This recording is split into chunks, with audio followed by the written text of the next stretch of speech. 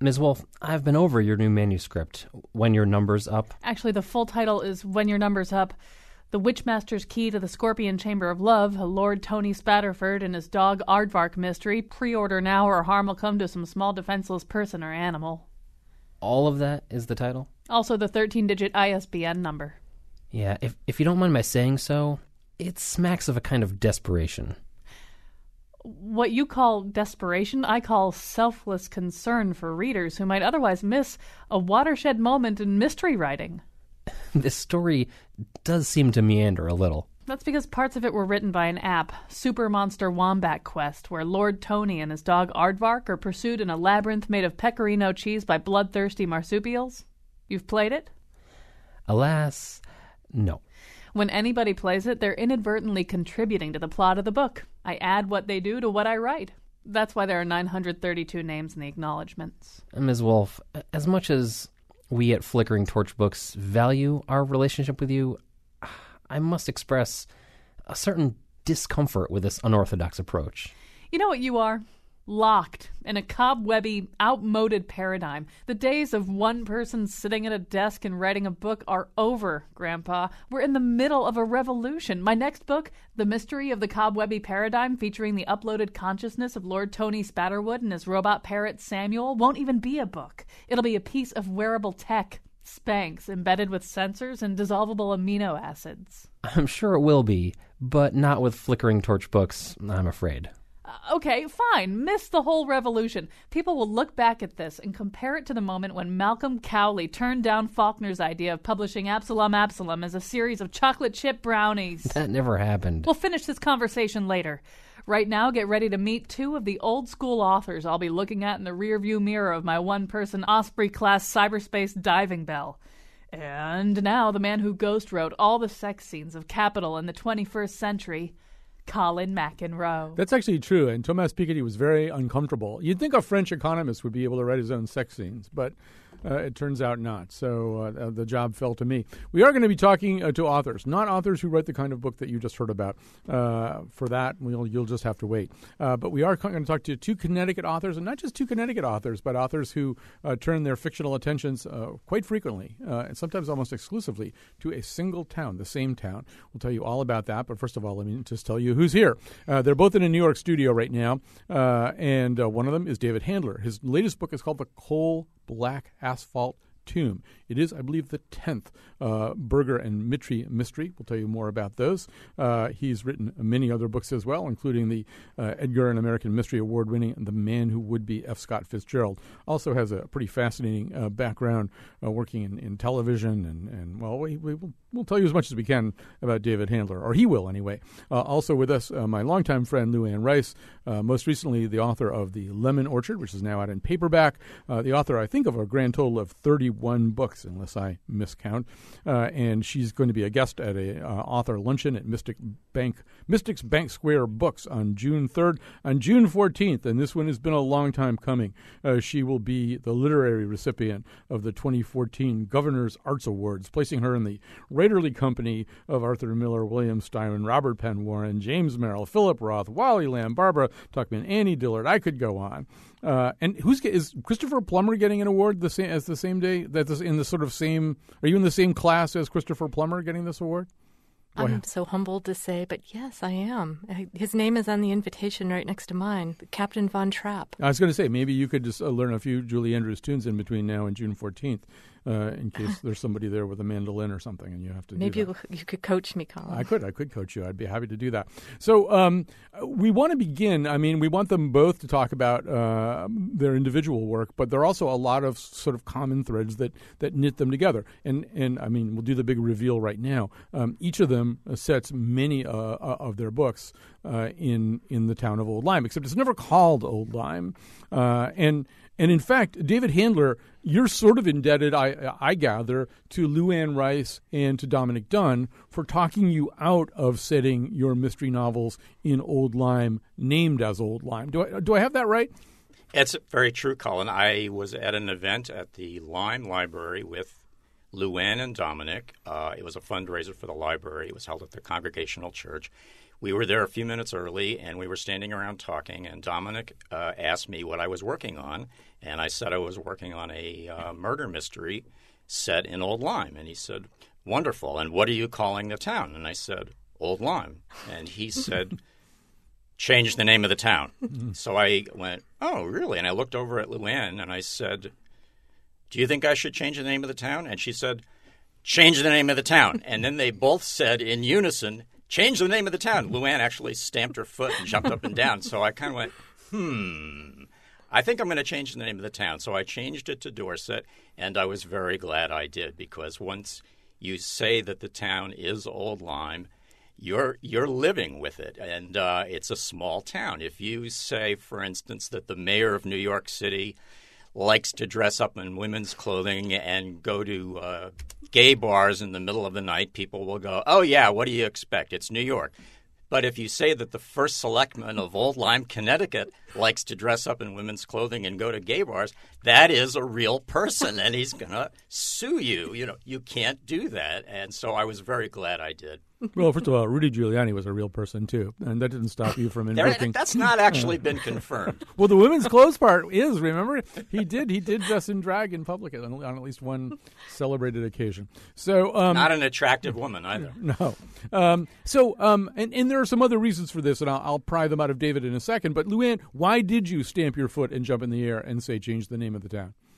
I don't remember why, but it just made – I guess because I like to set my novels in a very specific landscape in a really, deeply personal place. But if I used the real name, then it would kind of – I feel like then I'd be bound to actual reality, whereas this way I'm just bound to fictional reality, which is a lot truer, actually.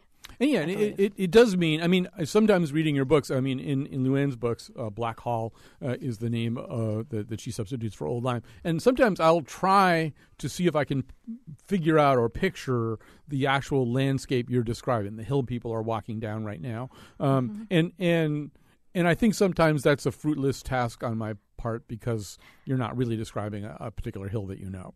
It's funny. There are like a few real touchstones for me that I don't change. The fish market is always the fish market. It's the same one. Paradise Ice Cream is what used to be Hallmark and now is A.C. Peterson's Farms. I've called you from there on Sunday. I was shocked to find out it was A.C. Peterson's. Has a new sign and everything, yeah. And people are not, I put it on Facebook, and I'm getting a lot of, what happened to the ginger ice cream at Hallmark's? Lowell Weiker's favorite ice cream. Was it? Yes. Oh, I liked grape nut myself. But so those are constants, and there are a couple others. Griswold Point is constant. There are a few, but the rest, it could be a little bit morphed. And David, you feel very comfortable changing the geography. Speaking of Griswold Point, you basically added an island to it, basically, that isn't there.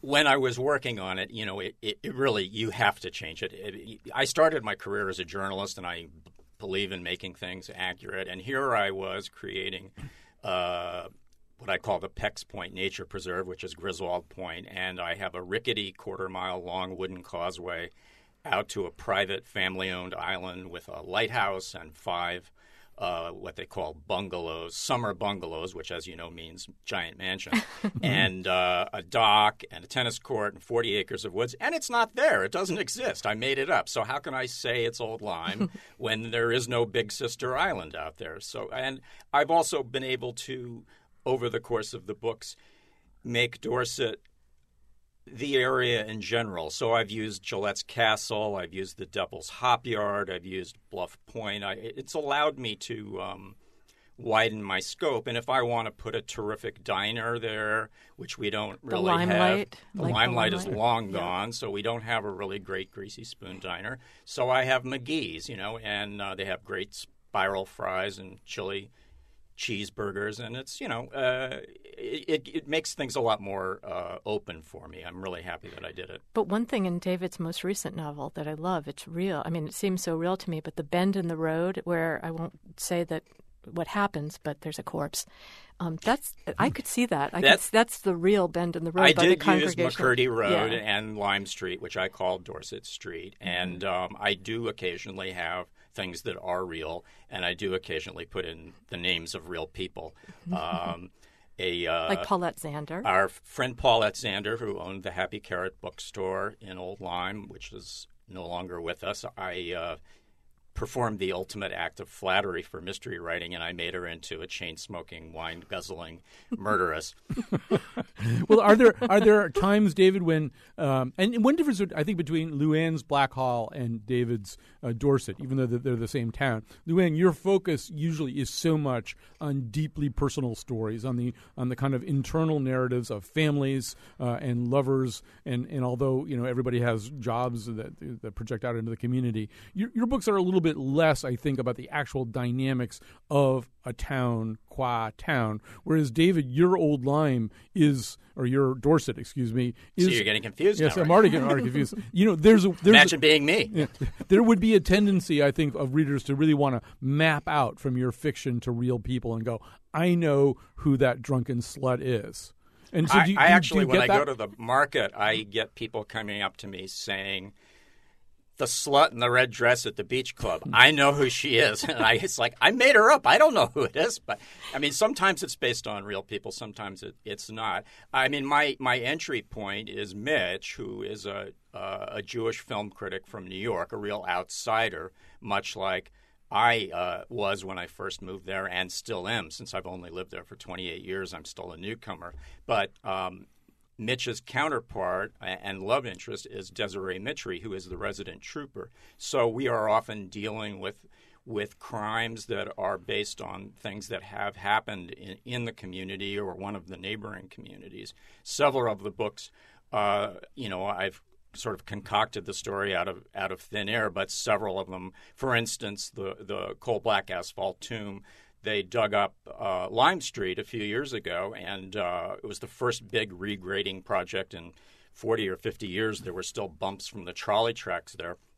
And if you rode your bicycle along there, it would go bumpity, bumpity, bump. So they finally regraded it. They dug the whole thing up, and the whole town smelled of creosote and mud for several days. And I was taking a walk one evening, and they were going to bring in the big extruding machine the next morning to cover it over with fresh asphalt. And all I kept thinking was, wow, what a great time to hide a body, because no one's going to find it for another 40 or 50 years. Right. So, these things, if you're a sick puppy like I am, these things do occur to you. Well, by the way, this... Who hasn't planned a murder? Come on. Oh, absolutely. It's true. Next Wednesday, we're at Nick Bellantoni, who is the state archaeologist, who's the person who gets called if the dead body that they find under the asphalt is old enough and not a live case in any particular way.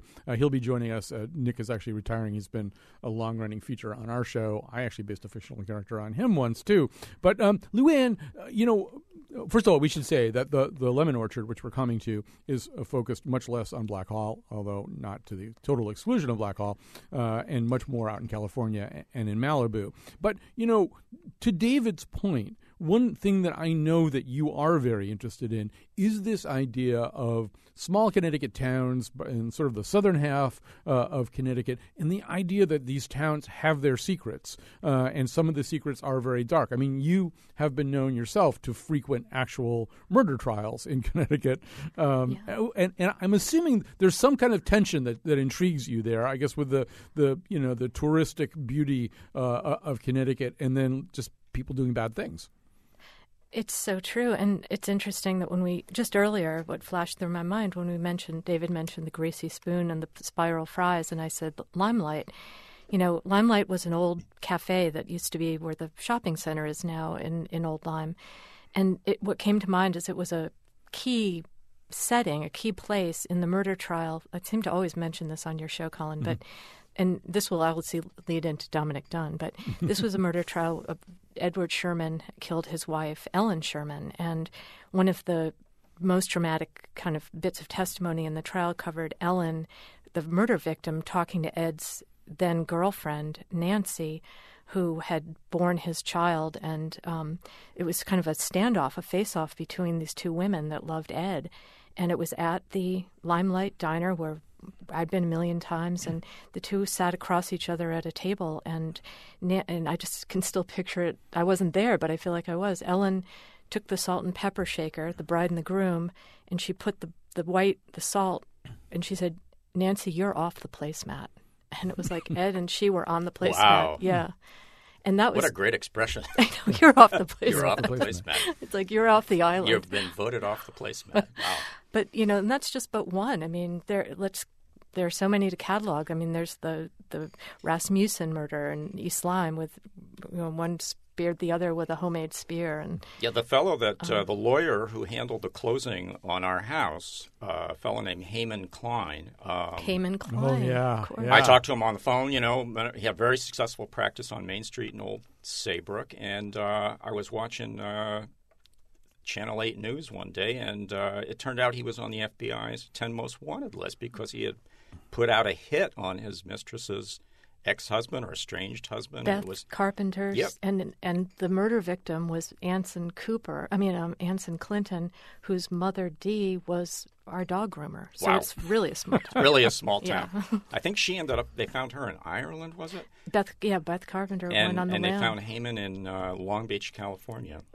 So just to be clear for the listeners, He has his own talk show. now. nothing that we have talked about for the last 5 or 6 minutes was fiction. This was all real stuff that happens in places like that. But that Absolutely. Go I ahead. did. Excuse me. I was just going to say. I last week I was up at a library in South Windsor, and a woman asked me, "How can you keep writing about murders in such a peaceful, bucolic place as Old Lyme?" And I had to set her straight. I just Right. there's no a lot sugarcoating. going on under the surface. It's the stuff that you don't see.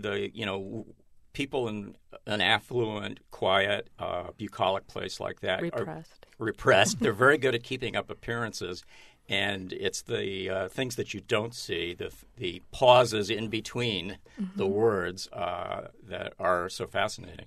Let me just do a little business here and just explain who we're talking to right now. We're talking to the writers Luanne Rice and David Handler. Their current books are The Lemon Orchard, by Luanne Rice, which is now out in paperback. The Coal Black Asphalt Tomb by David Handler, now out in hardcover. As we go along here, if people have questions about writing, the writer's life, about the specific work of these two writers, our number's 860-275-7266. That's 860-275-7266. You may tweet us at WNPR Colin. You'll be tweeted back at by our tweet master, Greg Hill. So that's WNPR Colin. While we're on this topic, so Luanne, The Lemon Orchard, although it begins with a tragedy in effectively Old Lyme or Black Hall, it moves quickly out to Malibu. And when either of you writers write about this Connecticut shoreline, you write about it with not just fondness, but with an artist's appreciation for its beauty. But if there's anything even more intoxicating visually and sensually than the Connecticut shore, Malibu would certainly have to be on a very short list. And the writing in The Lemon Orchard really takes advantage of that. The beautiful smells, the beautiful sights. And, people, wherever people are, they want to go someplace better. And they think that if they go someplace better, someplace really fabulous, if they have the money, the initiative, the whatever, to be in a glorious place like Malibu, a lot of their cares and woes would fall away and their lives would be better. I mean, I think we all have that dream that there's a place, whether it's an apartment in the Marais in Paris or on a beautiful hilltop in Malibu or wherever it is we're going to go. We're going to go there and things are going to be better. One of the messages of so many of your books, Luanne, is people bring their hell with them wherever they go, right? Yep, it's true. I guess it's called, a geographic. If wherever you go, there you are. But it's true. And I feel like one of the great things about being a fiction writer, one of the lucky things, is that for me anyway, I write very personal novels. Whatever I'm writing about, I care about deeply. It's not something from my head, it's from my heart, and usually has seeped in through my dreams. And that was true with The Lemon Orchard for sure. But it followed in the book, the main character, Julia, it does have a tragedy that it's terrible, and it occurs on Griswold Point in Old Lyme, Black Hall, and she can't take it. She just can't be around the physical reminders of what happened. So she gets in her car with her old dog, Bonnie, and she drives west to Malibu. And it kind of followed my own trajectory because I didn't have anything half as terrible as what happened to her, but I did have a sorrow. And so I went out west, and I lifetime on the East Coast, and I wound up in this beautiful just, and if anybody's my Facebook friend, they saw the photos I posted, and I mean, it was really heavenly. It was like a little lemon orchard with, trees and view of Santa Monica Mountains and the Pacific Ocean. But it's true that whatever I was feeling was still there, even though I was far, far away from where it had happened. Well, while we're on I was really bitter of those photographs. Your cats live better than I do. Oh, well, at some point we should talk about animals in these books. But yeah. but while we're on the subject of the lemon orchard, I mean, the other thing that the lemon orchard is about, I mean, it is in many ways a paradigmatic Luanne Rice novel, and then in many ways it's not. Partly because it grapples with an entirely new subject matter, and that is the plight of migrant workers, of undocumented workers. It's very much a love story and a tragedy that involves a man who is here without documentation.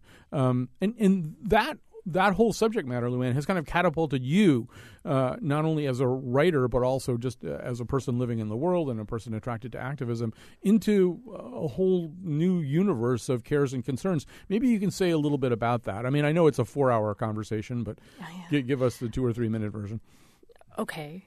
Well, when I did move into that little paradise out in Malibu, the house needed a little work, and so I hired some people to come and work in the yard. And one of them, his name was Armando, and he, somebody's working on your house and you chat with them or you make coffee and you wind up getting to know them a little bit. And like slowly over time, he began telling me about how he crossed the border and how he and his cousin nearly died in a whole lot of different ways. Also what it was like for him to leave his home in Mexico and his family that he loved and come here to try to make a better life. And that it really inspired me in a lot of deep ways, including it reminded me of stories I'd heard in my own family from, a couple of generations ago, coming from Ireland, leaving a place that they loved so much, not knowing if they would ever go back.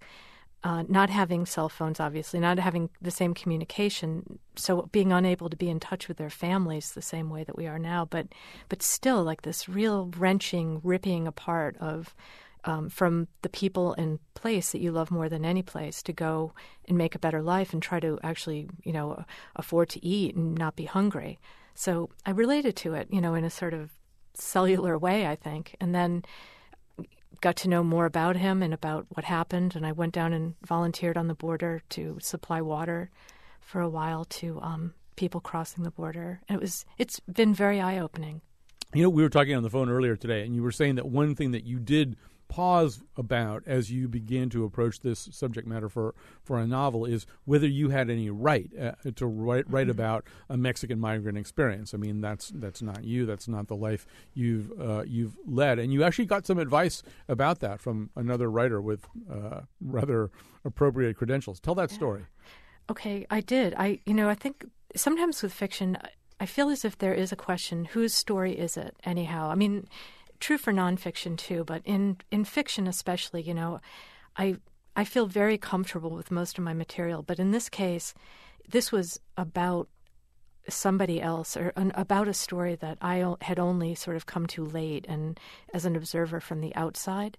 So I called this wonderful writer, Luis Alberto Urrea, who wrote The Devil's Highway, that was nominated for a Pulitzer and many other prizes a few years back. And it tells the story of migrants who crossed the border and many of whom died in horrible conditions. And Luis is his family is from Mexico, and he was so generous and wonderful. And he said, Luanne, not only may you write the story, but you must write the story because your readers will learn more. Will learn about it. Your audience needs to know what's going on, and I just really took a lot of strength from that. I'll be seeing him. I actually asked him if he would do a panel with me, if we could speak and have this conversation. So we're going to at the Chicago Printers Row Lit Fest soon. In just a second, we're going to take a break, and then when we come back, I want to talk to David a little bit too about race and ethnicity in his books, because basically he has an African American woman detective or a state trooper set in the ethnically not particularly diverse town based on Old Lyme. But before we do that, I'm curious, Luanne, as you say, first of all, you have this huge readership that has been with you for tens and dozens of novels. They're incredibly loyal. They'll follow you anywhere. So this time they followed you to a place that they probably weren't expecting to go. Just as that writer said, this is a readership that probably wouldn't seek out. Not every single reader, but a lot of your readers might not seek out a book like The Devil's Highway. And I'm interested, did you get much feedback? I mean, what did that do in your relationship with that audience to introduce them to something as gritty and troubling as the experience, and sometimes politically volatile, as the experience of undocumented workers? I love my readers so much, and they've been wonderful. I feel as if they've embraced the story because of the way I write about it and the way I see it is it's humanitarian story, and it's about the human heart, and about it's a story about people and families. It's not political. It doesn't take a side. It doesn't have an agenda. It's just about the characters and the people. And so my readers have, I would say, uniformly been accepting and interested, and I've been delighted by that, really touched by it. There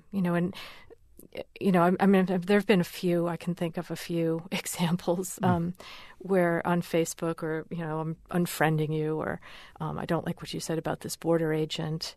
And I felt, but they weren't, I don't feel like they were necessarily my readers who were saying that. Yeah, this is maybe even a longer conversation. I mean, I think some people would say that simply telling that story, the story that you tell, and telling it with a heart and assigning, real deep backgrounds and lives and emotions to an undocumented worker is a political act in some ways. I mean, because there is arrayed against undocumented workers a pretty large political establishment that doesn't want to think of them as having much more identity than some kind of non-human pest. That in doing what you did, even if there's an overt set of policy that goes along with it, you're doing kind of a political thing. Well, thanks for saying that, because I do remember having a conversation before I wrote this novel with somebody who was kind of going off about undocumented workers and about they are coming here and they are taking this, and I just said, and this happened to be someone that I'm distantly related to, and I just said, what about our family, and about it, what about when we came over, and came here looking for something better? And it was really, it hadn't occurred to her, it seemed. Like she was surprised to think like that, like it was so far removed. So I don't know. Well, we're going to pause here. I've actually screwed up the clock and we've gone too long. We're going to come back. We'll ask David Handler about what happens and why he even chose to make sure there was an African-American protagonist in a town based on Old Lyme. Spot, peaceful and fair, I'd be so happy if I were there. No matter where I chance to be, Connecticut is the place for me. All right, we're back. We're talking to Luanne Rice and to David Handler. His newest book is The Coal Black Asphalt Tomb. Her newest book, now out in paperback, The Lemon Orchard. David Handler, we're talking, by the way, if people want to call in, 860-275-7266, 860-275-7266. In a few minutes, we'll be transitioning a little bit out of this conversation and into a little bit more about just what it's like to be a writer in America at this particular modern moment. 860-275-7266. You may tweet us at WNPR Colin. So, David Handler, you've done 10 books now featuring this sort of detective duo, and one half of the duo is the aforementioned Jewish film critic, and the other one is this powerful, tall African-American woman who's a resident state trooper or former detective. Talk a little bit about how it was that you decided to come up with this particular pairing, because, we've all been to Old Lyme. My son actually is ethnically Mexican, and he loves Old Lyme, but he's always looking around, not seeing too many people who look like him or people of color. A friend of mine once said that Old Lyme has a highly diverse white population. It's true. When I tell you this, you're going to be a little bit disillusioned, but I originally didn't plan any of it. I originally planned that Mitch and his wife Maisie moved out to the island and found the landlady's estranged husband in the tomato patch. And it didn't really work very well, so I set it aside for a few months. I came back to it, and I began to realize something that I think Luanne shares with me, which is that I have a tendency to write broken characters, people who are trying to heal themselves through their story. My first series, Stuart Hoagie, was a broken man, and I realized that I don't do happy very well, even though I write humorous books. My characters have problems, and so I decided to make Mitch somebody who was 32, whose wife had just passed away from cancer, and he was a wreck. Okay, he's a young widower. I wanted to deal with some feelings that I had set aside for about 10 years. My parents had died 3 weeks apart when I was in my 30s, and I was really devastated by it, and Old Lyme was really where I went to heal myself. But I had never really kind of opened that door. I had kind of locked it and put a big dresser in front of it and put a lot of weights on it so I couldn't go in there. But I decided, you know what, I think I'm going to do that. I'm going to make him a guy who is completely lost. He isn't coming out of his apartment, and his editor comes and says, I want to send you on a travel piece to Dorset, Connecticut, or I'm going to put you on a medical leave because you're just not doing it anymore. You're not leaving. All you do is sit in the house and eat donuts. So he says, I'm not going. And she says, well, then I'm sending you to our Hollywood bureau. And he says, okay, I'll go. So he goes out there, and he's on his own now, okay? And he's trying to make an effort to open himself up. He finds this house. He takes it. He and his neighbor find the body. And so when I got to the point of who the investigator was going to be, I said to myself, who would be a fish who's even more out of water than Mitch? And I said, a black homicide investigator. So I wrote a tall, steely West Point graduate who was a man. I brought him in the door, and it didn't work very well. There was no chemistry, no nothing. So I set it aside again, and it wasn't until I got the idea of making it a woman and creating the character of Desiree and giving her some experiences and background that I could share with her so I could make her a character who I identified with. I brought her in the door, and I discovered that I was writing a romance, which I didn't really know. I didn't know it was going to be a series. I just thought it was going to be one book. But when it was done, she ends up stepping on the wrong toes, ends up finally admitting to herself that this guy is really getting under her skin and that there's something happening there. So she becomes the resident trooper of Dorset, and off we go. And here I am now with 10 books and working on the 11th. But in a lot of ways, it was accidental.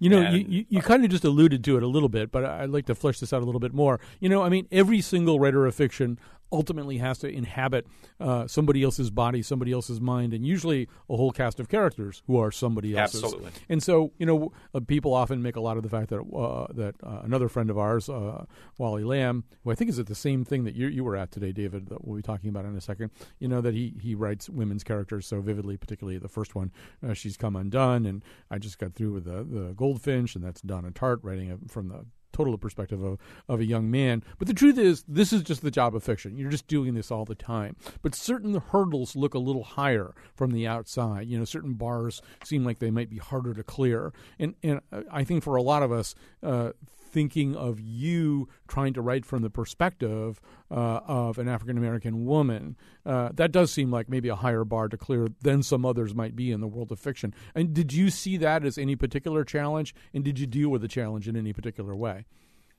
You know, I really thought of it as another character. I didn't feel like it was anything that I should be afraid to touch or not qualified to touch. I simply felt like, I did a lot of acting and improv when I was a kid, took a lot of classes, and one of the things that you learn is that you make every character somebody who is a part of you. I basically inhabit my characters much the way an actor who has method acting training inherits their characters. So I know this sounds a little strange, but Des Mitry to me is me. I don't see her necessarily as a woman. I don't necessarily see her as a black woman.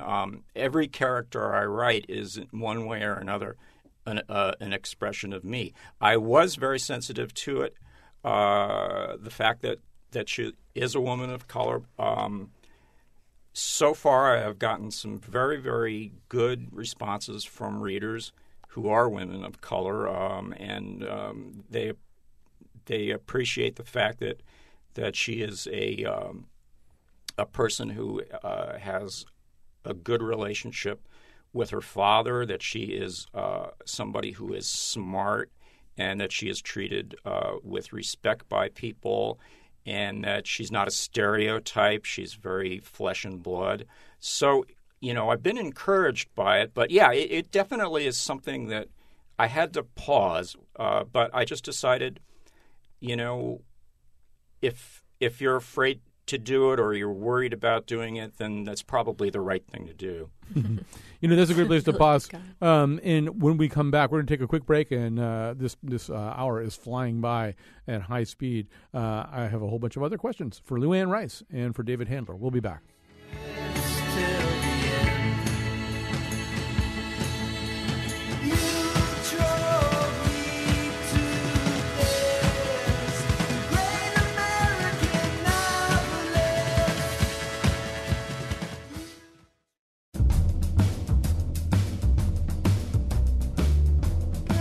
Today's show was produced by me and Betsy Kaplan, author of How to Stop Worrying About Things You Can't Control and Start Worrying About Other Things, and then How to Stop Worrying That You Shouldn't Have Stopped Worrying About That First Set of Things. The paperback version will be out in August, unless solar flares wipe out all the digital information connected to the book. Wow, what if that actually happens?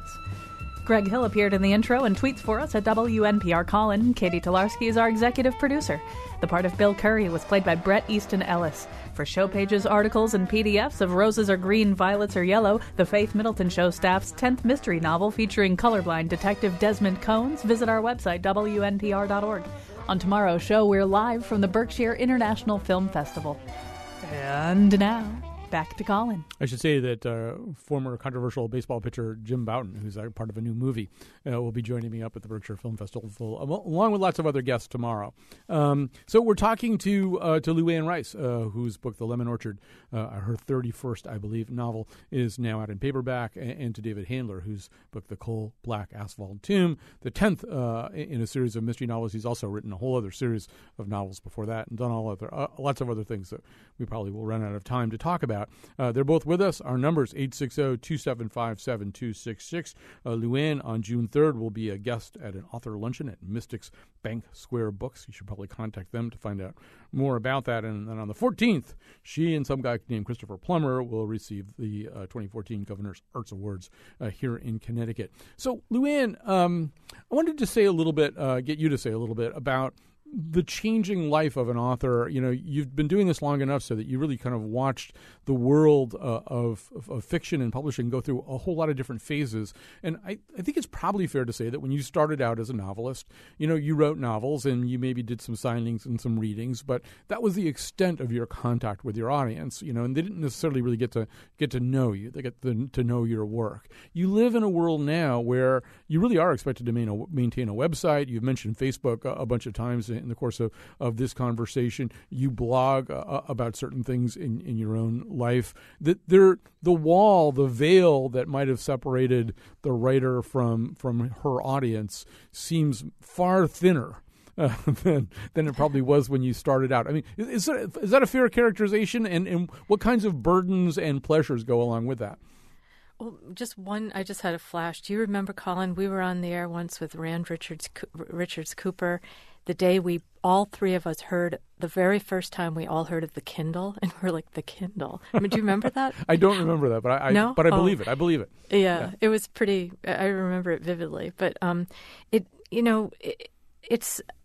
went through a very love-hate thing with social media, and I do sometimes take a break from it because it's different. But I feel mostly that it's wonderful because I'm a hermit. That's my natural state, and I like to be alone. I like to be at my desk writing with the cats, and that's it, But the good thing about both Facebook in particular, but what the website and Twitter as well, that you have like a little feedback. It's kind of like in Dancing in the Dark, Bruce Springsteen. I need, I'm sick of sitting around here trying to write this book. I need a little reaction. Baby, give me just one look. And that's what Facebook kind of is a little bit. It's like a little reaction. It's like, hi, I'm here. And then they're like, I'm here too. There are some wonderful readers who've become close friends through social media. One in particular, I'll mention her name's Julia Velati. She is a fan of both mine and David's, and she is always saying hello to us. I'm sure she's listening today. Hi, Julia. Hi, Julia. Well, can I say hello to Monica at the ophthalmologist? I met her today too. She's a fan of this. She schedules her lunch hour so she can hear the show.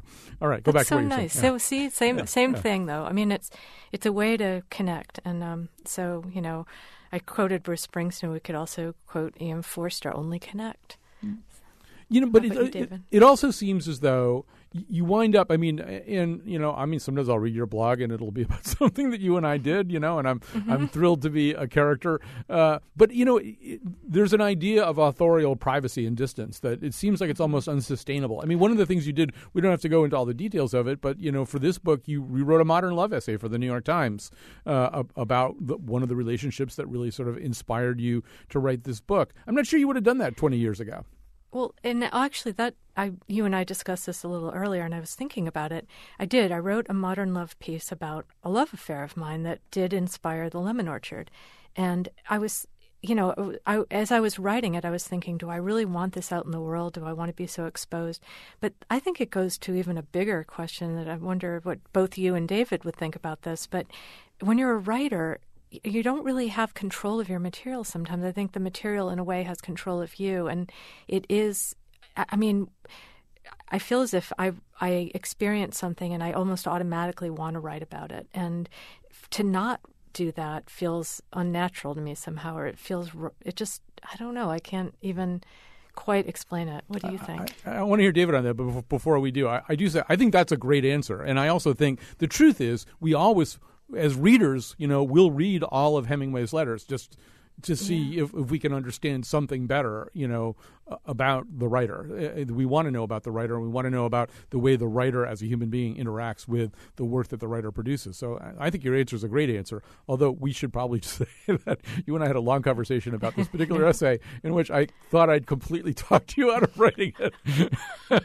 And then I picked up the New York Times three weeks later, and there it was. Well, you are my consigliere. It's so true. And thank you for the advice that I didn't take. Exactly. So, David, give us your reaction to all that.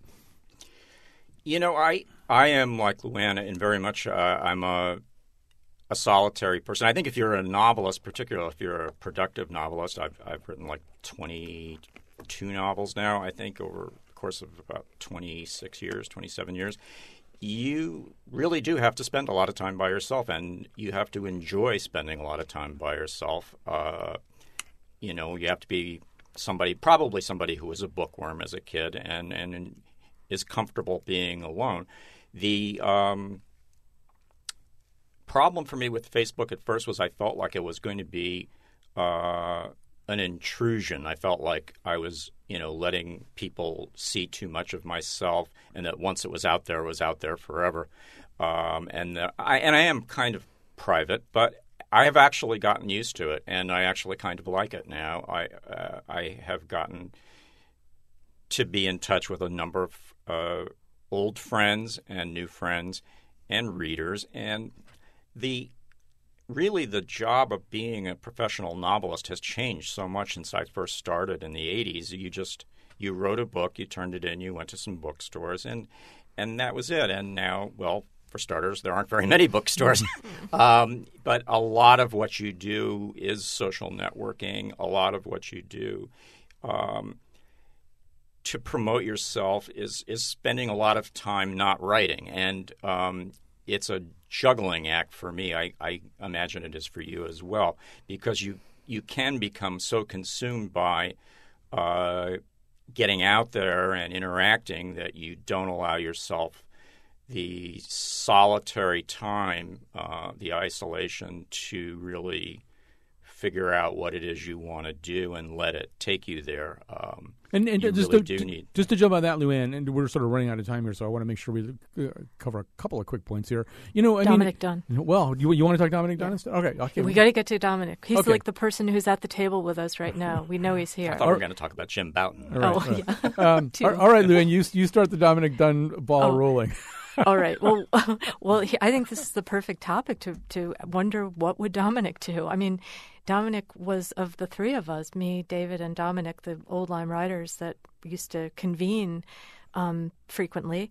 Traveling roadshow, yeah. We were a traveling roadshow. Remember the Clinton Country Club Yep. event? And there were so many, but Dominic was very social, and he seemed to be out. He was always in the gossip columns. Liz Smith and he were great friends, and he would be at a lot. And he seemed to have more of a social life. David and I were more recluses. Right. Yeah, he would hold court at various restaurants and clubs. And David, David, in a way that's not specific to Dominic Dunn, I know that you have a little bit of a suspicion about celebrity authors, right? To a certain degree, some of the inspiration of the book, The Man Who Would Be F. Scott Fitzgerald, is in some ways a reaction to the Jay McInerney, Tama Janowitz, Bret Easton Ellis kind of cult of writers who were in boldface in society columns more often than they were in print a lot of the time. And that, well, I think what we were seeing was writers coming forward who were really good at being celebrities but weren't necessarily good at being writers.